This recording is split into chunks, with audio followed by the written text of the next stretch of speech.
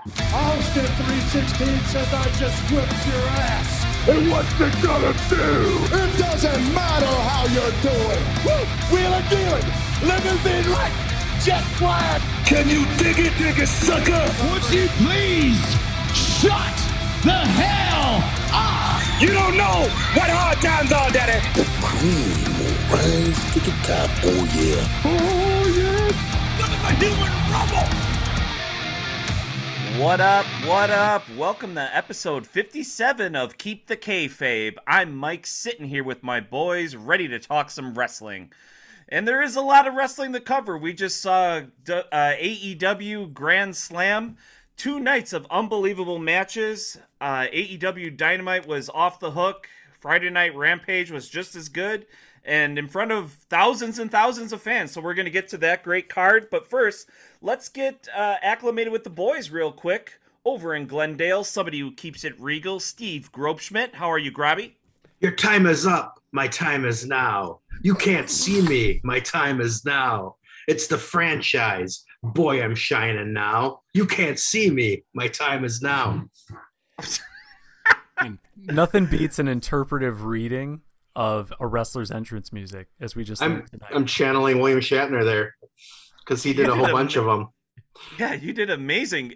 For somebody who said, I don't got anything before we hit the record button tonight, it's like, oh, I'll just think of something real quick. And then boom, you like busted that out. Yeah. The Priceline negotiator as John Cena. Yes. That was wonderful, Steve. Thank you for that. Let's go over to Bayview. Talk to my guy who keeps it freshly squeezed, Matt Michelson. What's going on, Matt?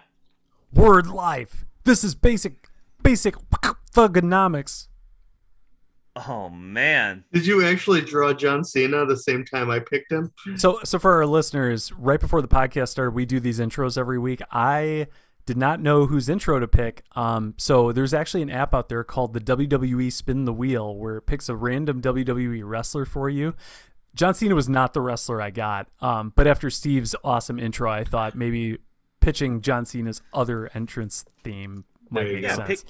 Piggyback off that. Yeah, exactly. And for those of you who were curious, the wrestler that I got on the wheel was Brock Lesnar, which, yeah. He himself doesn't quote anything. Right? Right. I was thinking maybe Paul Heyman, but then when I heard John Cena, it just came to me. Perfect. John Cena actually got a little heat, too, now, from the Chris Kanyon episode, Dark Side of the Ring. They wanted John Cena to be canceled, some fans, for what he said about Chris Kanyon, but that's garbage. I think they're just using that as clickbait. That's just a little too extreme. I think him and, I know we're not going to go into that too much in depth, but I think what he and Flair said, after hearing all that, I expected it to be much more controversial than it was. Right. Mm-hmm. And John Cena, he's going to have his own show on HBO Max from the Suicide Squad, The Peacemaker. So he's doing some big things right now in Hollywood. So he has transitioned well. Definitely. So hats off to John. And speaking of Johns, I don't think there was enough toilets in the Arthur Ashe Stadium for AEW Dynamite and Rampage that took place this last week. Over 20,000 fans filled what they normally use for the U.S. Open tennis tournament. First time ever for wrestling. And I gotta say, wow, this looked amazing on TV. And there's nothing like a New York crowd. I mean, New York and Chicago are probably the 2 biggest towns for wrestling fans that are like the most hyped, the most like they know everything about you, will hang on your every word, boo you, love you. It's just the place to be. So, I mean, this show was incredibly special. The night started off with what could be the greatest match, and I mean, for sure in the last like 5 years for a TV show, on cable television. Could have been greatest cable television match of all time. It was the much anticipated and highly hyped Kenny Omega versus Bryan Danielson. And the hype was there. Everybody was talking about it. It was like one of those matches where I was, walking my dog in the morning and I was thinking about it. I was making lunch middle of the day. I was thinking about it. Hours leading up to the match, I was thinking about it. And then when it dropped, it lived up to all that hype. The crowd was literally going bananas for these guys. The intros were awesome. And the match started off with Kenny and Bryan Danielson in the ring, and they just were soaking it up. And you got that little grin from Danielson, and then you could see Kenny Omega mouth, "I fucking love this shit," or whatever he said like that, or like, "I live for this shit." And then they just started going at it, and it was like a 5-star match. It was billed for 30 minutes, and we kind of knew that was maybe going to end in a draw. I think folks by now already know the result. So, yeah, let's just give your takeaways, boys. Who wants to start us off here tonight? I mean, I can get it started. So going into this match, I was kind of like you, Mike. I had hyped it up to myself a little bit in my mind, but I always try and be a little bit cautious when I do that, because we've seen matches that are really highly anticipated and overly hyped, not live up to the hype in the past. Thankfully, this match lived up to the hype, and I think it didn't overshoot it by a lot. It was right where I hoped it would be in terms of the hype. But earlier in the day before it was on, yeah, same as you, I was thinking about it, just really excited to see it. And granted, for those of our longtime listeners, this is old news, but I got back into wrestling, I think around 2014. So that was a little bit after Daniel Bryan had really hit his peak in WWE, winning both championships at WrestleMania 30, one of the coolest endings to any show ever. So he was a very highly regarded person within WWE. But even before that, as Bryan Danielson, he was very well known on the independent scene. His gimmick was he was the greatest wrestler in the world. And, he continued to live that gimmick throughout his time in WWE. He had great matches despite, how good or bad the writing was at a lot of times. So the guy just really transcended WWE and what it was all about. So leading into this match, I obviously was super familiar with him, but had never really seen him with the gloves off, just being able to do what he does best and just deliver awesome matches. So when the match kicked off between Kenny Omega, Bryan Danielson, the crowd was just on fire, which I think made it so much better. Just everybody knew what they were getting into and was super hyped for it. Even JR, and this is something I texted the other guys about during the show itself, JR was so on point with his commentary this night. And I think that is a big piece of what really contributed to this match. Because if you think back on some of the greatest matches of all time, JR's voice is the soundtrack to those matches. And this match is no different. There's been a lot of times, I think, in AEW's history, even though it's not that long, but there's been a lot of times where JR has made comments during a match or just asked a question about the match itself that really takes you out of it and, forces you to not immerse yourself in it. But that was not the case with this match. He was into it just as much as every fan in the arena, which was a lot. Because kind of like Mike alluded to, this match went 30 minutes.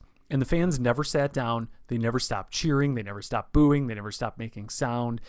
It was just incredible to see. And the match just flew by, didn't feel like it was 30 minutes at all, which I've watched a lot of Kenny Omega matches, and I always feel like they feel a lot longer to me than maybe they do to other people. But this was one match I can honestly say just flew by for me. Just incredible opening match. You said it all. I went through all the same emotions. I was waiting all day, or longer than one day for that match. You knew it was going to be good. And I guess in the back of my mind, yeah, you worry. It's like, oh, what if like somebody flubs something, or what if somebody gets hurt? But no, I mean, it was picture perfect. And I think, yeah, all the reasons you said, the match, the build up, it's like, it was probably in my mind, the fastest 30-minute match I've seen, because like it just went, because it was nothing bad about it. There was no negatives. And I mean, I would have been shocked by any other outcome other than a draw, but it's still, it's like sometimes sometimes the obvious answer is still okay in wrestling if what gets you there is great. And I think Jim Ross was like vintage Jim Ross. I thought Shivani is sort of the kind of everyman approach he takes was really good. Next Excalibur, so yeah, all of it went together they're like, there's no way to overhype that match. It really was probably one of the best matches I've seen.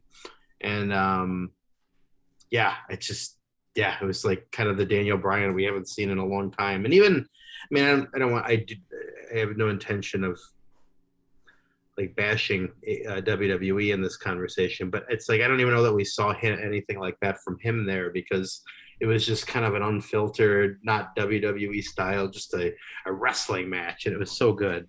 Yeah, that's a great point. I was just gonna say, I was thinking the same thing, because I think this is the first time I've ever seen Daniel Bryan or Bryan Danielson do a reverse Frankensteiner. Yeah. Because that's a move you just don't see in WWE. Occasionally you will, maybe on a pay-per-view, but I feel like in AEW they're pretty frequent, and to see him actually execute that really well was kind of surprising. Right? My favorite move was when Kenny did that.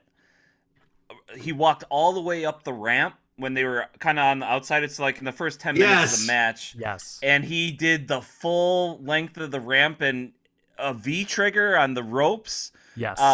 Bryan Danielson. And I'm just like, yes, they are giving the fans everything that they want.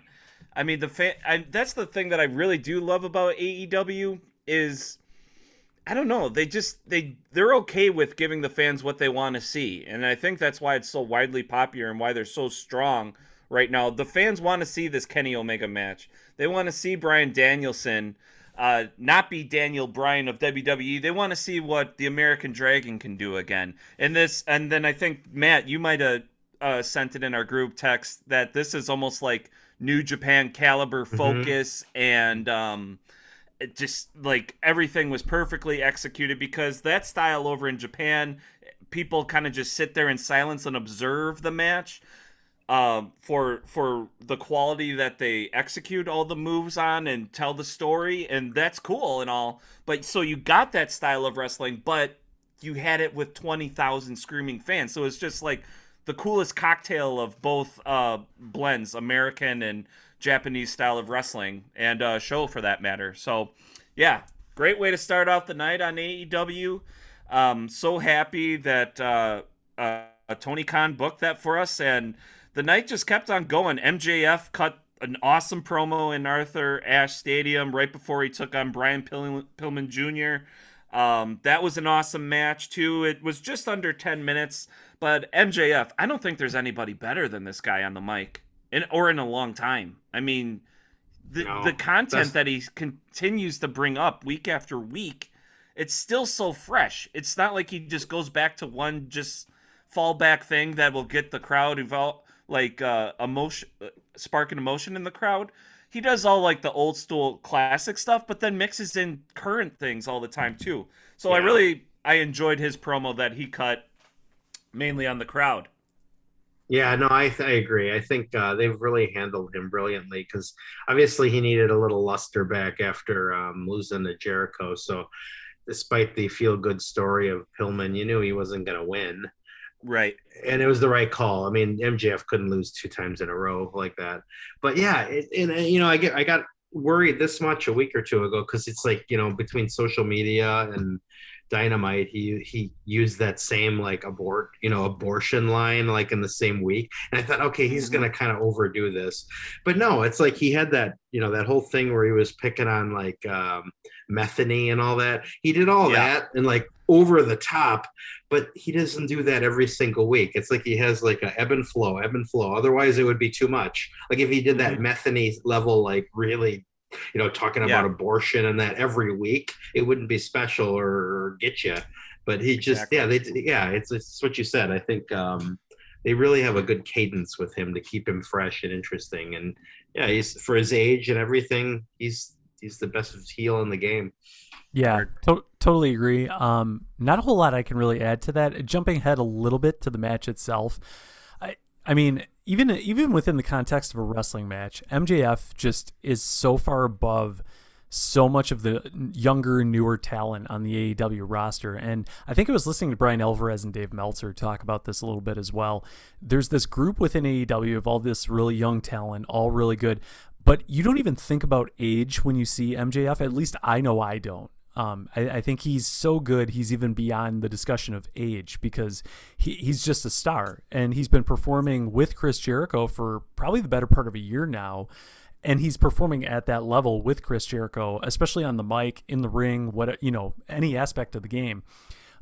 So, bringing that back to the match with Brian Pillman Jr., I do think Brian Pillman Jr., they did a great job building this story. I think as far as what they could have done with this story, they did everything they could. But despite all that, I think within the match itself, I don't know that Brian Pillman Jr. was quite up to the task, especially when put alongside someone at the caliber of MJF. I think the wrestling itself in the match was good, and I think Brian Pillman Jr. certainly is going to be great. But there was a lot of moments in the match where he did what I like to call the crowd fire up, where you look at the crowd and you yell just to try and get a reaction out of the crowd. It was almost like he'd do a move and do that, and then do a move and do that. It was almost to a fault where you start to think, okay, well, why don't you try a sequence of moves and maybe pinning the guy, right? So I think there was a little too much of that, especially given the size of the crowd. And I'm sure that played a big part mentally in his behavior and things like that. But it's funny because you see that, and then you see MJF gain the upper hand, and he'd hardly do a thing, and the crowd would be just booing him relentlessly and just had him eating out of the palm of his hand the whole time. Oh, and then the whole interactions with Julia that like really got the crowd kind of. I just kept we're all smart wrestling fans, the four of us, but I kept yelling, "Kick him in the balls!" Like I got into it. Like I just wanted Julia to like lash out at him because that would be kind of like against type for her. Yeah, and we love Julia on Keep the Kayfabe here. Yes, she gave me a heart sign in Milwaukee, so nobody can take that away from me. She did. 100%. Big time. So with this feud between Pillman Jr. and MJF coming to an end, what do you guys think is next for MJF? It's a great question. I want to say CM Punk is in the future. That would be great. But I don't think it's going to happen right away. I don't know.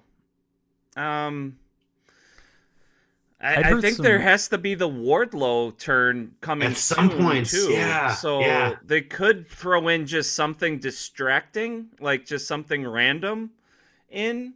But I think what I would really love to see go against is Scorpio Sky and that Evan Page guy, and MJF and that Lambert guy go head to head on the mics. That would be pretty fun, actually.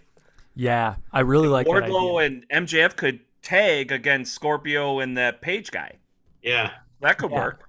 Well, and I think it'd be interesting because then you have two heels versus another two heels, which granted AEW has always done a really good job blending, dynamics like that. But I think that might be the perfect setup actually if they're going to have Wardlow turn on MJF, because who better to make him turn than another couple of dastardly heels who know exactly how to get inside their heads. Right. Yeah, that honestly could work. And it could be kind of like a fun thing, like who's the biggest, asshole in the company? Those two guys or MJF, and that's what they're going for, Yeah. So, I don't know. I think I would enjoy that because I'm starting to like that Scorpio and Page click. Now, every time I hear that Lambert guy talk, that guy is he's a genius. I mean, he's close to Don Callis. He's not there, but he is damn good, and he's great. He just didn't make sense for a while. I'm like, who the fuck is this guy? But the more that you listen to him, the more I like him. So I think they could use some better quality airtime with a more legitimate opponent too, which would really boost their stock. It's like it's the magic of AEW. It's like, that Lambert guy, I'm like, what the hell is this guy all about? Like, and then like week after week, it's like, like you said, what's the point? And now he's got this like group that's like backing up what he's been saying, and he's got an actual legit tag team with him. I like it. It's like grown on me. And the same thing with 2.0. It's like at the first I'm like, these guys kind of suck. But like damned if they didn't, they kind of fill that role well. They're mid-card at best, but they just get under your skin and they make whoever they're wrestling look like $1 million. And it's like, they just make these things work. Yeah. Right. Lambert and the top, what is it? America's Top Team, I think they call themselves. Something like that. Yeah. Something like that. I think it was a good move on AEW's part to actually put them in a match as part of the Grand Slam event because Men of the Year, they're called. Yes. Thank you. Lambert's promos are great. I agree with you guys 100%. I think after so many weeks of promos, though, you have to back it up with a match or some sort of action. And I think it really was great that they actually had a match involving, members of his faction now. So my hope is that translates into more matches. I'm still not 100% sure what the what the angle is when it comes to all these MMA fighters as well. Like Paige Van Zandt is part of Lambert's group, who I don't know if you guys actually follow like bare knuckle boxing or anything like that, but she's actually a really famous, very successful. I don't know. I think she may be the women's champion in bare knuckle fighting right now. So I don't know what their place is for her in AEW yet, but I like the angle. I'm curious to see how it all unfolds. But to circle back just real quickly to MJF, one rumor I did hear as far as who might be next for him is Sting. And I feel like that would be a really interesting dynamic. I think if they're going to pull the trigger on that, I think it makes more sense to do it sooner than later, just because we don't know how much time Sting has left in pro wrestling, whereas Wardlow's got all the time in the world. So, if they want to pull the trigger on MJF versus Wardlow, they can do that at any time. The seeds have been planted. But I think if they want to do something with Sting and MJF, the sooner the better, because I'm all for it. Take my money. Yeah, let's jump ahead to that Sting and Darby Allin match since you brought him up, Matt. Sting and Darby took on FTR, and this was maybe one of the best tag matches I've seen out of that crew. I mean, on both sides. I mean, we know what FTR can do. We know what Darby can do, but Sting looked amazing. He did not look like he was 60-plus years old. He looked great. This match was awesome. And I mean, this is a stacked card as it is. And but when you go in there against FTR, they're going to make anybody look like a million bucks. But this match was really, really great. Darby Allin is so fucking good. There was just this one sequence that he had when he got tagged in and he like dive rolled underneath a kick and then hit some guy in the turnbuckle, then leapt back. I mean, the dude is like Spider-Man in the ring. He's just unbelievable. I just really appreciate what he's doing for the company, and it's rightfully so that he's so beloved by fans. Whether he's going up against CM Punk or taking with Sting, I mean, you can't help but love the guy. What did you guys think of this one? Yeah, I agree. I think I always get, I always feel like I'm going to be put in a position as like a huge Sting fan where I'm going to like be a little blinded by and like defend him more than I should. But honestly, like I haven't had to have that moment because, yeah, for his age, there's zero, like he does nothing to embarrass himself. He can go. Right. He's like flying around. He's not out of breath. It's like obviously his moveset's limited, but that's totally fine because it works. Like there was not a single negative. I mean, that was just a damn fun match. And I remember I was texting with a friend of mine and we were like, that is such a fun match. It was great. Yeah. Like it gives you a little bit of the nostalgia. It gives you like the future or the current and all that. It was perfect. Yeah, I agree with Steve. Fun is the perfect word to describe that match. And I can't quite put my finger on exactly what it is that makes Sting's. Every time Sting wrestles, I feel this way, and I don't understand exactly what it is to this day. I think it's a combination of things. One thing I have noticed that Sting does really well is, and part of this is on me as a viewer, right? Because when I see Sting, I think back to the late 90s in particular, at least for me, when pro wrestling was a little more basic in terms of its moveset in general, and the work rate was a little bit slower. So when Sting gets in the ring, that's, even to this day, that's what I'm programmed to expect. So when Sting does do something a little bit different or an interesting sequence that is more in the style of newer AEW talent, or just something really innovative that we just haven't seen before, it gets such a more compounded reaction, I think, from me than a lot of other things would. So I think that's part of what makes these matches with Sting feel almost kind of like magic, right? Where you can't exactly explain, well, I don't know, it's just fun and it's really exciting to watch because every time he does something, he'll do something even cooler 5 seconds later. And then you have, kind of like you mentioned, Mike, you'll have Darby Allin jumping in, and he has probably one of the most unique styles in pro wrestling right now, I think. Yeah. And part of that's attributed to his speed and just the way he transitions between moves. And a lot of it can be attributed to his size. And granted, Darby Allin's 175 pounds or so he's not a small person by any means, but he's one of those people where you put him in a ring with pro wrestlers who are all pushing 200 plus. He comes off as kind of a smaller guy. So, having that work rate he has and just the different moves he pulls off really makes him stand out. So between him and Sting, fantastic. Always great. Mike, I know you also mentioned FTR in this match. Their NWO gear was so Yeah. great. And it wasn't really for a particular reason. Like, they didn't rub it in your face like WWE would, because Sting was part of the NWO, right? Like, Yeah. So I really appreciated that, but it was a nice touch, just something a little extra to make you excited about the match. Right on. Yeah. Yeah. Nice little Easter egg for hardcore wrestling fans. And that's the thing. It's like WWE will have to hold your hand, walk you through why they're doing something. If you're a fan of wrestling, you'll be able to pick it up. I like it when, when you watch something, the people putting on the show makes you feel smart. You're like, oh, it's a great way to put it. Those knee pads are reminiscent of NWO because of the graphic, but it says FTR. So, it's just, it's just something we all can bond over, us wrestling geeks. And speaking of bond, wow, I think old Arn Anderson is going to need some Gold Bond for his back after that tumble that he had after the Malachi Black versus Cody Rhodes match. I mean, we've been talking how, like, the whole night has just been perfection, and it really was. The Malachi Black entrance is just so phenomenal. Did they always have that screaming in his music? Yeah, they have. Or did they just add that recently? No, that's always. It's actually a song by a Dutch heavy metal band. I forget the name, but that was always part of the song. Yeah. It was. Okay, so maybe I never noticed the screaming aspect of it. But okay, so yeah, it's getting heavy. Love the intro. They got that dialed in. And then Cody comes out, and I spoke with the fellas on our group thread. He kind of looked like this villain from this show called The Boys. There's this actor plays a character in the show called Homelander, where Homelander is supposed to be like the guy that everybody loves, like America's hero, kind of like Captain America, but in this show, Homelander.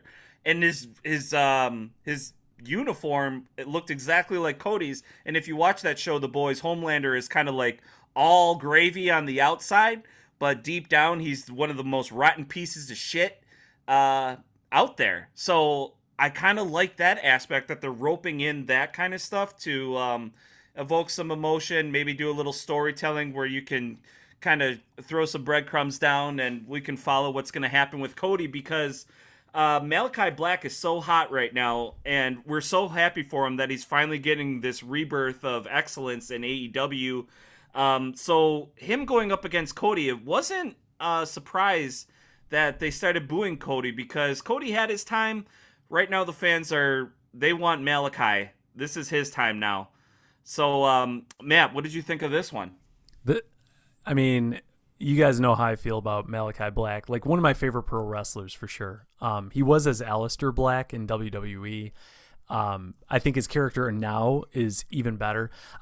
Personal opinion of mine, I actually don't like the first name Malachi. Like, I understand its origins and everything, and it does make sense in the context of his character, but just a little thing I thought, I'm not a fan of it. But everything outside of that and beyond that, I'm all in on.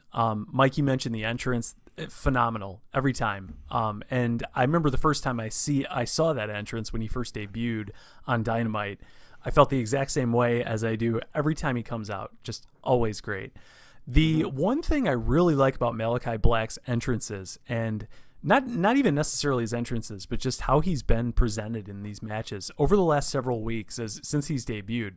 I don't know if you guys have noticed this, but part of his face is painted to look like I don't know if it's supposed to be like rotten or something's taking him over as a person. And this week, we saw that expand even more. And every week, it's just a little bit more.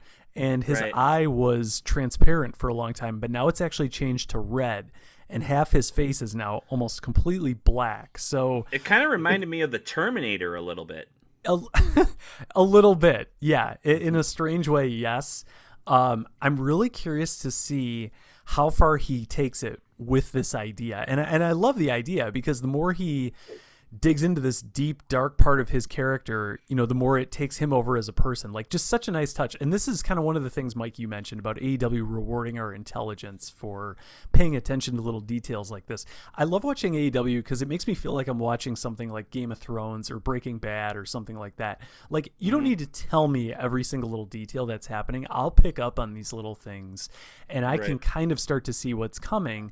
But then there's always a great twist thrown on top of it as well. So as a whole, Malachi Black's character, I think, is fantastic. Now, I realized with that answer, I didn't even talk about the match at all, but the match itself was fantastic. I love Brandy's involvement in it. By the way, Brandy's back, which is great to see. I think she's fantastic as a ring valet. And she got a little bit involved in this match too, which was kind of interesting. But the match itself was great. I do want to take a minute just to acknowledge Arn Anderson's effort in trying to round the turnbuckle. It's funny because even before he fell off the side of the ring, I felt like I knew it was coming because I could see him get up on the side of the ring. And then for those of you who watched, you may have seen this. I think he realized he was in the wrong place for the spot that was coming up. So he tries to scoot around to the turnbuckle. And there's a moment where he hesitates. And I just remember thinking to myself, I don't think he's going to make it around the turnbuckle. And I'm like, no, it's pro wrestling. He'll make it. And then like, I don't know, maybe 5 seconds later, you hear the crowd go, oh, and he like disappears out of frame and the camera quickly cuts to the left. So in that moment, I knew exactly what had happened. And I think even JR, maybe it was Excalibur, somebody went, what just happened with Arn? It was JR because it was like it was legit like he had no idea, like what just happened. Yeah, it was one of the best botches I've seen in a long time, which they did then weave into the match. They did. It was actually, they did not suffer from it. Oh, you could tell how pissed Arn was though. I'm sure he just he's such a pro. Awful. Right. Yeah, his belly couldn't make it around that ring post. You know, they are square ring posts. That's where the square ring post probably hurt them because they have to try to get that belly around right angles. If they were normal circular, maybe Arn could have greased himself around there a little bit more smoothly, but it was just so funny to see his little legs just kicking it out of frame, and Cody was like looking back, like what the hell just happened? Okay, get back up on the apron, please, so we can get this, take this home. Like right after all that happened, there was that moment where Cody did go to the outside of the ring, and Arn's out there, and they kind of are both eyeing each other up as Cody walked past them, and you could just see the look on Cody's face, like, what the hell, man? Yeah, dude. Yeah. But honestly, I kind of liked it because I always think there should be some kind of imperfection in wrestling. Yes. Like somebody has to get hurt in a non-purposeful way or something like that, or like just fuck up, like otherwise it's too polished. Exactly. Like I love that, and in such a show that we've been talking up how perfectly booked it's been. Everybody's doing their job. It looks great. JR's locked in. I mean, when have we last heard that? So a good Arn botch, I'll take that every day of the week. Just made it even better for me personally. Yeah, no negatives out of that. And I think, I loved, you guys touched on most of the points, but yeah, it's like AEW does a brilliant job of decent, good mid-length stories, but then these like slow burn things like the Hangman story, like MJF and Wardlow, where they drop things and then months go by and they don't touch it. And I think Cody has been this brilliant, like, is he a heel or is he not? And I think the Homelander thing you said, he's a smart dude. He's a student of like comics and like all that kind of stuff. Yep. He did that. He's totally doing that on purpose. That's not like an accident. And he's self-aware. I'll argue with anybody that thinks he's like kind of like Triple H-ing it and kind of putting himself over. I think he's totally self-aware and he's totally orchestrating this heel. Like, he wasn't out there upset the crowd was booing him because he's totally set this up.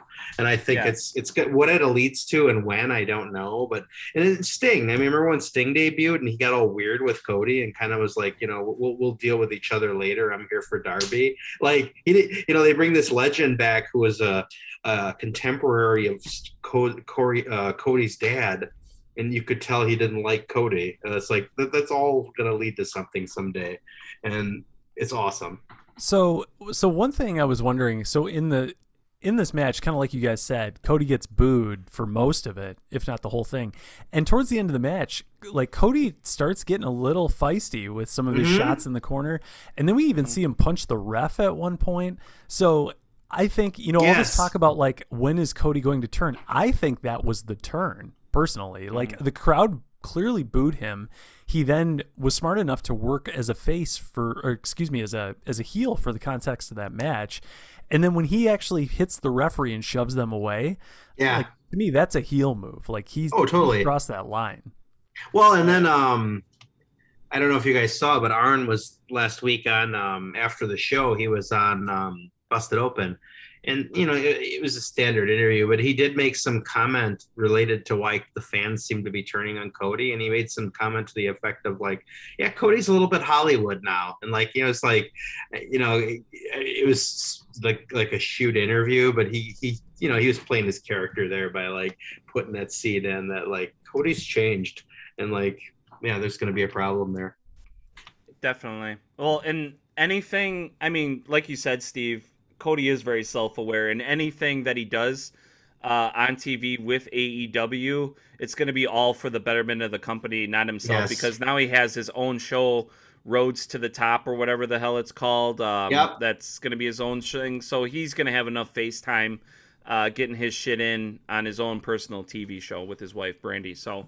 That'll be. I'll actually tune into that because it looks like Bischoff is sitting down and having some beers with them, chatting. You see Ricky Starks in there. You'll see a lot of behind the scenes stuff of AEW, which I'm really curious about too. So that'll be good. I'll tune in. At least give it a watch for the first couple weeks, see what happens. Why not? But yeah, after such a huge card that was AEW Dynamite, they closed the show with Dr. Britt Baker, DMD, with Jamie Hayter and Rebel. And she took on everyone's new favorite women wrestler, Ruby Soho. And this was a red-hot match. It went on for close to 15 minutes. Ruby, we knew she wasn't going to win, but man, did they tell a great story leading up to this match. And they executed under the big bright lights of New York City on a huge attended venue. They did the company proud by headlining or main eventing this Dynamite. That's for sure. Yeah, 100%. This match was fantastic. I was really not concerned. That's too strong of a word, I think, but a little hesitant going into it, especially having a women's match as the main event. I know that historically AEW hasn't done a great job promoting their women's division. At the same time, I think Britt Baker's really broken out as one of the company's top stars.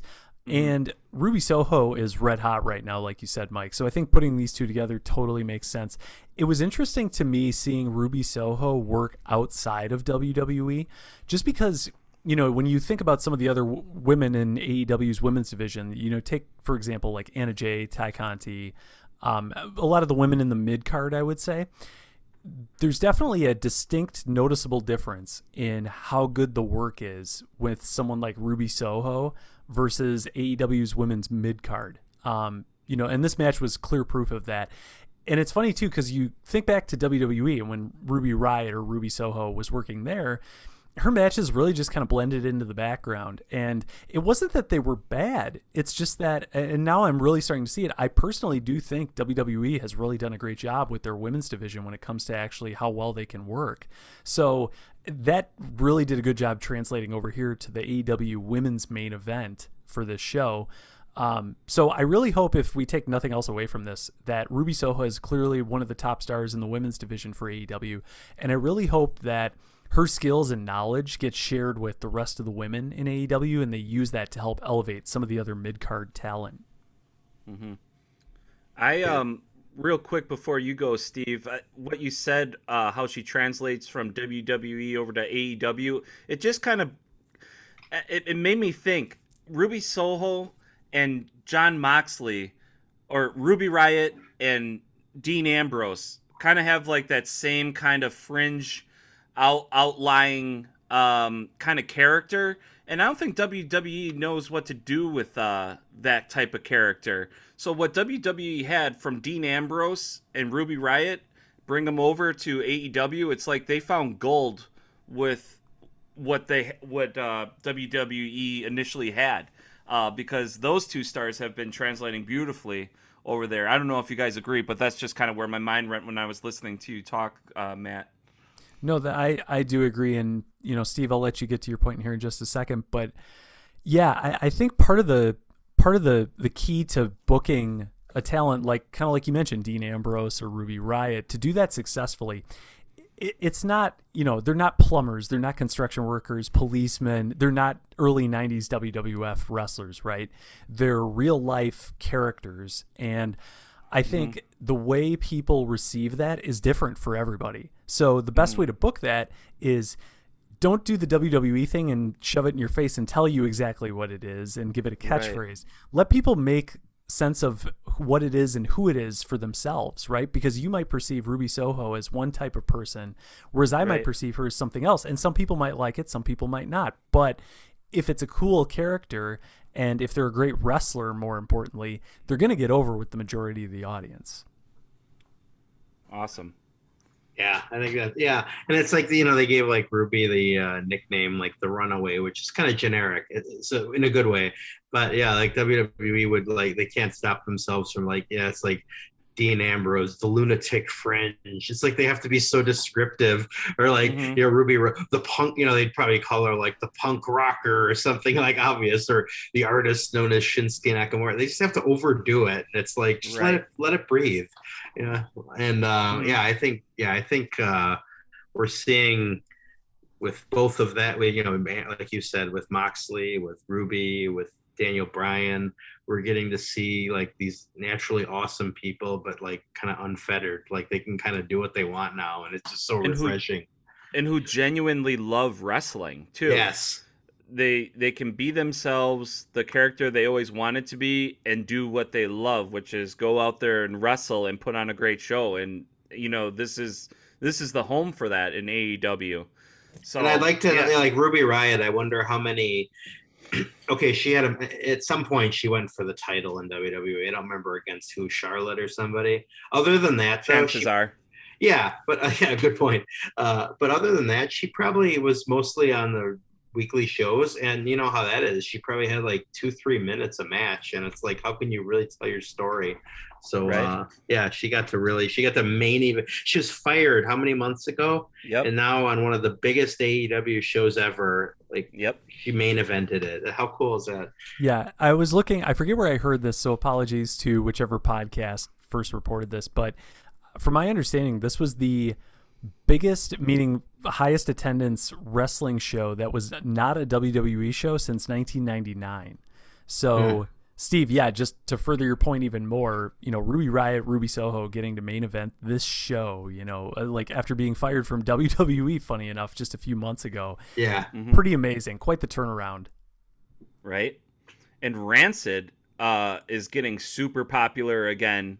Like, people are like, oh, I heard Ruby Soho's song, and then I turned Rancid on, and I haven't listened to them, and they're getting a big boost. So, I read, I think on, it might have been Wikipedia, so, it's not entirely reliable, but that they gave, like, some member of the band told her she needed to go by Ruby Soho, and, like, basically like, rubber stamped it through. So, yeah, that's awesome. Yeah. Yeah, the lead singer, Lars is his name. I don't know his last name, but I guess he's a huge wrestling fan. And I guess Ruby Riott and them became buddies. And then when she got fired, I think they were talking, and it was like Lars, the guy, the main person, like, you need to have this music because this is what she wanted to have as her music. Like, you need to have it, and you should just call yourself Ruby Soho, and the rest is history. So. Well, thanks for listening, Lars. We appreciate it. Most definitely. So if these crazy bastards in New York couldn't handle enough wrestling in AEW Dynamite, they had a lot of wrestling left to watch for AEW Rampage that they tape right afterwards. I don't think we have time to hit every single match on the card, but after seeing all those star-studded matches, do you really want to see a CM Punk intro after you've been cheering your balls off for 3 hours? But the crowd, Tony Khan gave it to him, opened up Rampage with CM Punk versus Powerhouse Hobbs with Hook, whatever. But this was great. CM Punk has mentioned that Powerhouse Hobbs was one of the wrestlers that he wanted to work with really bad, and they've been telling a pretty decent story all the way up until it was smart to put Punk on the microphone as well for a Dynamite.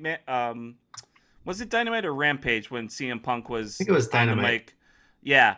So that was smart on them. If people are just tuning in to see CM Punk and then they turn off the TV when he's done, put him on the microphone and hear him for an hour and a half, however long it was, until Hobbs tried to put him through a table. So smart on them for that. This match was pretty great. Good for Powerhouse to go up against a legitimate wrestler, because I don't think he's had enough opponents that were at Punk's caliber of popularity. Yeah, totally agree. The match itself, we talked about this a little bit before we started recording. The match was pretty good. And I say it that way because Powerhouse Hobbs, I think was exposed a little bit throughout the course of this match. He's definitely not the most experienced wrestler out there, and there were some moments in this match where that was pretty obvious. I think that combined with CM Punk, this being his first televised TV match in about 7 years, I think those two things kind of came together and created a little bit of an uneasy situation. But then as the match kind of got going, you could tell they started to work a lot more smoothly. And I don't know if part of that was both the guys just kind of got comfortable working with each other, or if it was partially CM Punk telling Hobbs, hey, slow down, or, just follow my lead or something like that. But there were a lot of great moments in this match where Hobbs was able to showcase his power. A lot of great looks at the hard camera, making that goofy face he makes to look really, really hard and just like that guy you don't want to mess with. So I thought it was a good match. I personally think it went a little bit long for what it was. But unfortunately, I think they had a commercial break during it too, which kind of dragged it out. So yeah, but overall, it was cool to see CM Punk back on TV. I did notice, thinking back to All Out, he wore pants. And in this match, he was wearing the classic trunks with the kick pads on his boots and what I like to call the classic CM Punk wrestling uniform. Right. Yeah, I agree with that. It was good to see him back out there in the old Speedo and the tall boots and the knee pads, just like the Punk we got to know. And actually, my wife said I look like CM Punk, so I'll take it. She said he was hot. That's a compliment. Yeah. I don't see it at all. But hey, thanks, honey. Thanks. And then you took off your CM Punk Halloween mask? Yeah, and I showed her my Pepsi tattoo. Nice. So, yeah. Steve, did you have anything to add on this one? Not too much other than, no, I enjoyed it. I think, it started off a little slow, but I think I'd like to think they're just kind of telling a story here where Punk's got to kind of work his way back. Like, I'm hoping that's kind of, he's a little vulnerable. It's like he's not mopping up people. And he had a hard time with Darby. He had a hard time with Hobbs. I think that and both guys in their losing efforts came off better than they came in. And, I thought it was fun. I think, I got a little scary there. I think one of them, it was Punk kind of flubbed I don't remember if it was a or Frankenstein or something. There was a move that was sort of botched that looked like, ooh, but the rest of it was really good. And it could have gotten really hurt. It was a Frankenstein off the turnbuckle, I think you're talking about, right? Yeah. But it seemed fine. But no, I thought it was good. I think Punk's looking better. He's getting the ring rust off. He's looking good. I'm interested to see where they go next. Probably him and Starks, which I think could be a lot of fun. Which makes me wonder what the hell's going on with Brian Cage. They kind of put a plug on, or put a pin in that for now. I think so. He's been on Elevation a lot lately. One other thing about this match that I did want to call out, though, is this is the first time in a long time we've seen Hook get physical with anybody. So that was kind of cool. I don't know if that's going to lead into a match eventually with Punk, where Punk that'd be fun. The match, because we haven't even seen Hook wrestle yet. So dude, that's always a possibility. He's been there for over a year. And I mean, I don't know if this is just father-son bonding time on the national television and in the hottest wrestling promotion, but either shit or get off the pot, Hook, okay?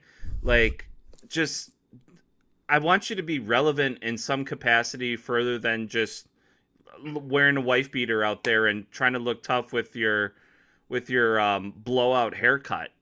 I'll tell you something. I follow a lot of social media. The ladies like Hook. Okay. I'm not kidding. You're probably right. I mean, I don't doubt you, Steve. Yeah. So I think that he's doing something right. I mean, what ladies? Like the 16-year-old ladies? Like, they can't be like old ladies, right? Yeah, little, our demographic and younger. Yeah, I've heard some banter. No. Where they what are they saying? I'll have to pull it up for the next time, but they're like people joking around about how dreamy he is and stuff, and how and then they of course joke around, but they're like Hook equals ratings, and like they're just kind of playing off. They're trying to build like a internet personality out of him too, which I think is kind of So that's his relevancy, is they're forcing him to the top, or It's like got a little bit of that relevant. Justin Bieber look, I think. Right. Yeah, they haven't nailed it with. They haven't gotten massive women audience. Like the ratio is not as balanced as WWE. So I think they're trying to find different ways. Huh. Interesting. Cougar Town headlining headlining Hook to the ladies, and he comes out in a Chippendale nice uniform. God, That's good shit. all right. Well, what was good shit was this Super Click, Adam Cole and the Young Bucks versus Christian Cage and the Jurassic Express. And now that the Super Click actually has a name, it is teasing, like, how we teased there is going to maybe be a triple tag team, whatever you want to call it. How do you say that? 3-man tag championship belt? Yeah. Trios belt. I think this is what's next for Adam Cole and the Young Bucks, because the Young Bucks are better with belts, as much as Charlie always wants to say, like, they're better with belts, and I don't think they really need it, but I think I'm starting to think like this would make a lot of sense. Put some gold right around Adam Cole right away. Once we get these belts out, I think they would be the strongest contenders to get it first. And shout out to Charlie. I wish you luck on your underwear modeling gig tonight, buddy. Sorry you can't be with us tonight. Guys just cleaning it up lately with all these gigs. It's awesome. One should always keep it clean when you're wearing underwear. That is true. Yeah, he's the one that pays all the bills around here for this show, so we got to get him out there making money, not just sitting around talking wrestling in our basements here. So, but yeah, this was a really awesome match. I loved seeing the Young Bucks running the ropes like excessively, like 5 times back and forth. Then they stop and then kiss Adam Cole on the cheeks while he has Jungle Boy in the camel clutch. And that was to reenact that picture of them. Like, they're just having a ball in there. And then they proceed to drop kick Jungle Boy in the face simultaneously. So that's great. They just look like they're having a ball. This was a fun ass match too. It's just great to see Cole in AEW. It's just crazy to think, right? So over. What a pop. My God, that was the pop of the week, I think. I agree. He is just getting such, and he also pinned Luchasaurus. They've protected Luchasaurus from day one. And right? That's a really good point. I've not noticed that, but now that you pointed it out, I can't unnotice it. So that was probably one of my most memorable moments of the match, now that you say it. The most memorable, of course, being when the Young Bucks kissed Adam Cole on the cheek, because it's just such a great spot that we have not actually seen before. Mm-hmm. I just love, like, they just did not stop running the ropes for I know. That's great. Good. Yeah, so I was obnoxious. actually starting to wonder how many times they were going to run it. Love it. All right, we're getting pretty late in the show, and it ended with Jon Moxley and Eddie Kingston versus Minoru Suzuki and Lance Archer. Suzuki Gun, the team of Lance Archer and Suzuki now. So that kind of makes a little more sense now, because they used to tag back in New Japan. Am I right? Right. Yeah, that was my understanding. That was before I started watching New Japan, I think, when those two would tag with each other. But it's just so cool to me seeing Minoru Suzuki in AEW, especially feuding against Jon Moxley. Jon Moxley is the Minoru Suzuki of AEW when you step back and think about it, if you know both promotions really well and were to truly compare them against each other. I remember when we went to All Out several weeks ago, when we saw Minoru Suzuki come out, I was really surprised, as was Charlie. Charlie and I are both pretty big fans of New Japan, at least we were for quite a while. But it was interesting seeing Suzuki basically just manhandle Jon Moxley, and at the end of that sequence just put his foot on top of Jon Moxley's body, kind of signaling like, I win. And looking out, and there was this moment right after that, Steve and I both looked at each other and just went, wow, like, what a way to make a statement. So really cool to see these guys fighting again. This match, I love the idea of Minoru Suzuki and Jon Moxley more than I actually have liked the execution of it. I think this match for me was a lot of just killing time before the debut of Homicide when he appeared halfway into this match to give Jon Moxley and Eddie Kingston the assist. But there was just a lot of downtime in this match, a lot of weapons shots, and then just walking around kind of trying to build heat from the crowd, but they just weren't getting it. And I can't quite put my finger on exactly why, but I don't know. This just didn't really click for me. I'm still trying to figure out what they're doing with Moxley, and I think it's okay for now, but it's like, it just seems like kind of popular time filling, which maybe is, maybe that's fine, but it's like they're kind of doing these dream matches, but there's really, I'm wondering where they're headed with it, and maybe they're not headed anywhere. But yeah, it was fun. There wasn't anything inherently wrong with it, but it was just okay to me. Mm-hmm. Yeah, can Moxley go after Miro now with the TNT belt? I mean, because Miro beat Kingston, because I like Moxley with a belt in AEW. It just he just looks a little bit more badass, like he's got something over his shoulder, walking through the crowd with it, something just romantic about it. Yeah. To seeing a badass dude like that with some gold. So I hope maybe they try to get him some kind of title again soon. Maybe they can.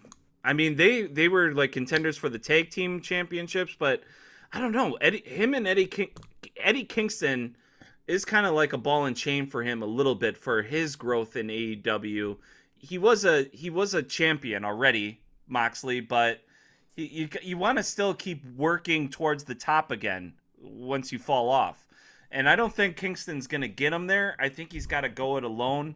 It is good to see Lance Archer find a partner, though, again, and give him more relevancy, because before we were like, what's his deal in AEW? Like, it was like right when COVID started, they brought Lance Archer over, they paired him with Jake the Snakes, boom, money in the bank, and he dominated Cody Rhodes. I'm like, wow, this guy's going to be a killer, and then he just kind of vanished for a little while.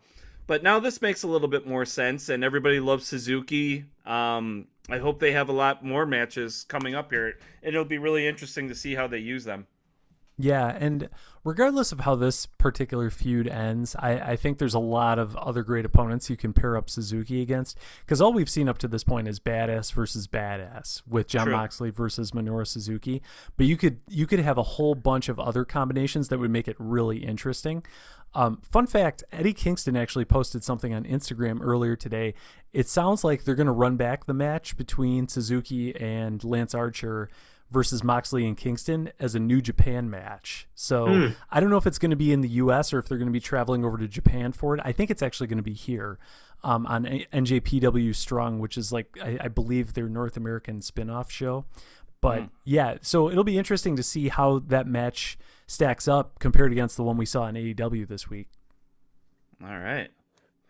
Good stuff. Lots of stuff going on in AEW. You got to tune in every week, folks, to keep up with it. And we got a lot of fun stuff coming up, and we're going to get to that later on since it's getting deep in the show. So there's only one thing left, is promo of the week. And this one comes to us from Louisiana. This guy's name is Ray Lockwood. Says, I love the show. Love hearing it every week. You guys do a great job.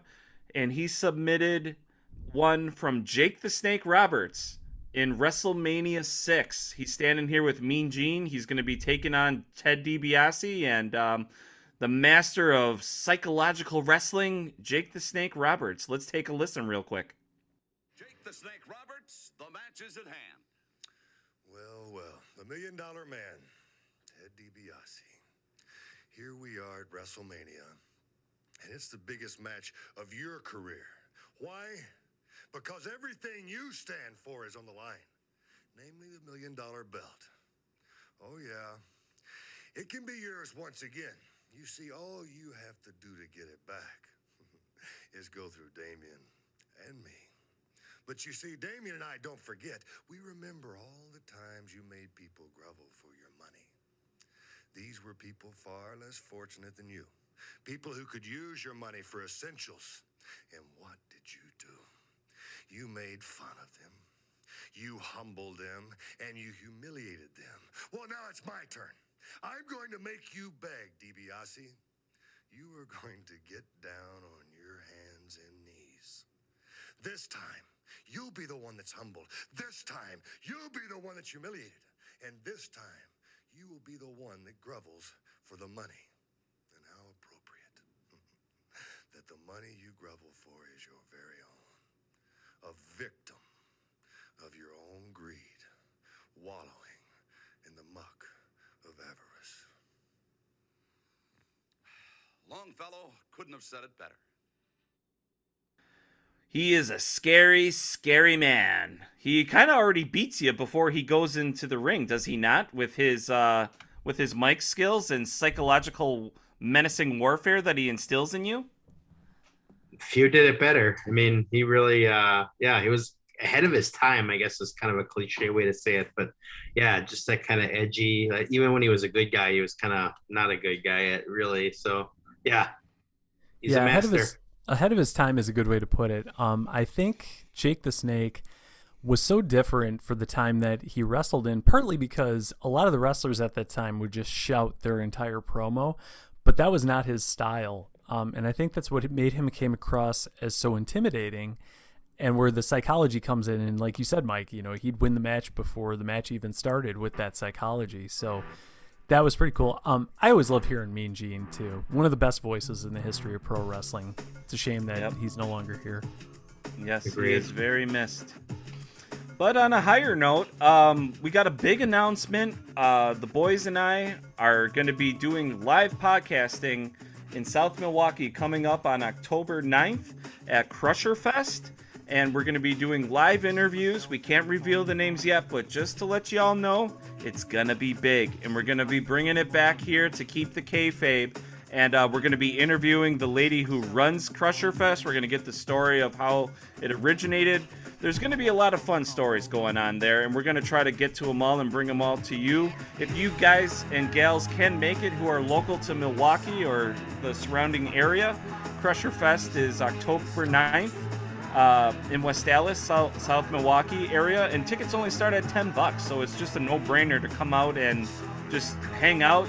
We're going to be having t-shirts for sale. Is that right, Matt? Yep, that's right, with our favorite catchphrase on the front of them. Oh yeah, and you guys all know it well, and it goes a little something like this: stay humble, stay hungry, and stay hard. Triple H. Got it. Scoop that t-shirt. Come see us at Crusher Fest. We'll keep you posted. See you next time, folks. Peace.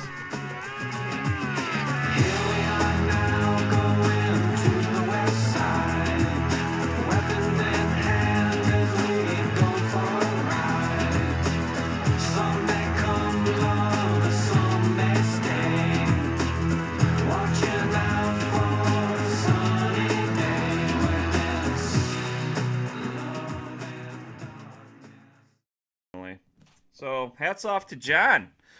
All right.